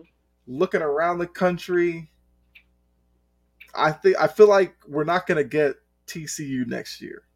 So the worry would be, is Tennessee going to have another year like this year next year? I don't know. So next year probably goes back to Georgia, Alabama, Michigan, Ohio State. Maybe USC can kind of recreate this year. Because I think Caleb Williams is back next year. I don't think he's draft eligible. So you figure USC is going to be good again next year. But yeah, I think Alabama will be fine. Worst case, you don't make the playoffs next year. 2024 expands. There's no way Alabama's not making a 12-team field. So yeah, they'll be all right. So the first game I think it's on right now. Also Sugar Bowl, and then Ohio's facing Kentucky on the TransPerfect Music City Bowl. Then the other games, the CFP semifinal at the Fiesta Bowl, TCU and Michigan. Ohio Interesting State. Game. Oh, that's gonna be a good one. And then I feel like Michigan's gonna blow them out. That's my opinion. I kind of wonder about Michigan, whether they are really capable of blowing out. Well, I guess I don't know, because I feel like if you think they're gonna blow them out, then you see like a vast difference between maybe Big 12 talent and Big 10 talent, which I could see that. But there's something about this Duggan dude at quarterback for TCU. He's tough. It seems like he's going to keep TCU in the game. It's just whether or not Michigan's running game kind of controls it to the point where, Duggan has to make some risky throws and they turn him over. But I think it's going to be a really good game. Yeah. But I think Michigan wins that one as well. I don't know if it's a blowout, but I think Michigan wins. And I definitely see Georgia going undefeated up until the final game. Yeah, Georgia, tough. Yeah. Georgia, Ohio State. So, I guess to wrap it up, in the 2 minutes we have left, before we do our outros, who's going to be in your final for the final game? I have Georgia, Michigan. Yeah, I have the same thing, and I think Georgia wins it. I don't see Michigan having enough offense to go up against Georgia. Georgia's defense and offense is clicking all off. It's like, and I'm not even the biggest Stetson Bennett fan. Me neither. He plays really well at Georgia. Yeah. I don't see him in the NFL doing much of anything, but he works at Georgia. That's all I'll say. Well, that concludes our last episode of the year. Any final thoughts before I say my final thoughts, or you have any? It's kind of like I said earlier in the show, 2023 is going to be very interesting. I plan on being on the show 2023. 2022. You better plan on it, man. Yeah. I was just saying, 2022 has been an interesting year for me because, I have my own podcast and all that. Wasn't really doing much of anything most of the year. then kind of joined up with Sports Empire Network, and made really great connections. You, Dylan, Gene, Freddie, all those guys. And then it seems like even my show has kind of grown a little bit. So I'm hoping, 2023, Sports Empire Network takes off. This show, JJL Sports Talk Show, takes off, and then hope my channel takes off as well. So I'm really excited for 2023. I said it on my podcast before, but feel like I'm going to bring some new stuff onto my show. I'm sure we'll have some things for this show as well. Whether it's, still just us two, maybe some other people. I don't know. But, we'll have plenty of fun for 2023, so I'm excited. See, like with my followers, with my fans, I don't like to like tell people too much what's going on. I want them to. It's like a little secret going on, but I do plan on having guests next year, as well as coaches, players, even my friends that I want to hop on. So I might make a guest list of people who want to be on here, so I can make a list. Definitely, I want to add a more different perspective from a different a mindset. So, but definitely, it's been a wild year, 2022. I guess we're 12 hours away from New Year's. I guess it's 12 or a little bit over, maybe 11 hours left of 2022. So I mean, it's been crazy. Hopefully, I can get my merchandise out there for next year. I mean, I have my online store up there on my Instagram bio link. So y'all can still get a shop for sweatshirts, t-shirts, the attire for the show.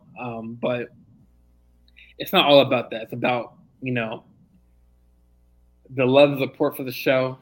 Obviously viewership is cool, but the fact that your dad or your mom or your cousin is sharing it out, or my family sharing it out and getting that reach is pretty cool. So,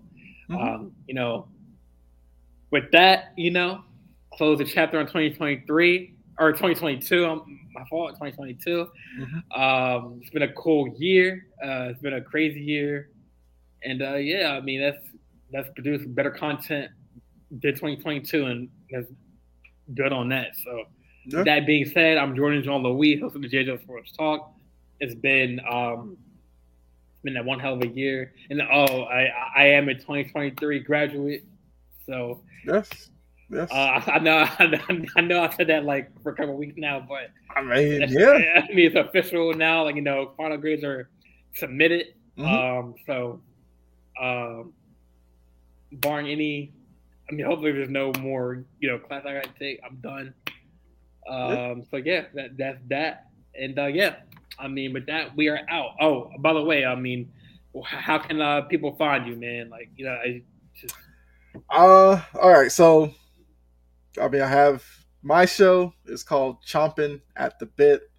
You can find that YouTube. I'm starting to put episodes up on my Instagram, so you can find it everywhere. Having a little issues with the audio part of it for some reason, so I haven't had it on Spotify and all that the past couple episodes, but I'll fix that and get those updated. But it's still out there on there.